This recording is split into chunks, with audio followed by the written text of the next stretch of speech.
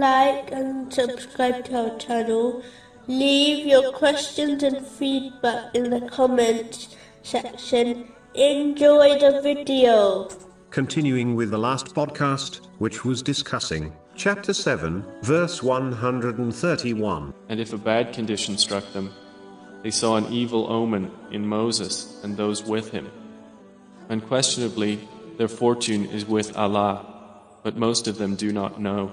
Specifically, it was discussing a narration found in Imam Bukhari's Adab al-Mufrad, number 909, which warns against paying attention to bad omens. Paying attention to evil omens means that it affects one's behavior and actions. Even though black magic and the evil eye is real, it is important to understand that nothing in the universe, from the fluttering of a leaf to the sun rising, occurs without the choice and will of Allah, the Exalted. And if the entire creation tried to make something happen, such as harming someone, they would not be able to achieve it if Allah, the Exalted, did not allow it to occur. Similarly, if the entire creation desired to provide someone with benefit, they would not be able to, unless Allah, the Exalted, so willed. This has been advised in a narration found in Jami Tirmizi, number 2516.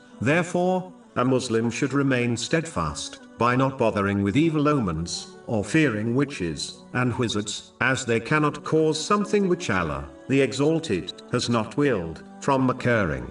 Instead, one should remain steadfast on the obedience of Allah, the Exalted, and continue with their lawful actions and choices, and only seek protection from evil things, according to the traditions of the Holy Prophet Muhammad, peace and blessings be upon him, while fully trusting in the support of Allah, the Exalted. They should not turn to people and things which contradict this, as in a long run, it will only lead to paranoia and trouble, which in most cases is worse than their initial fear.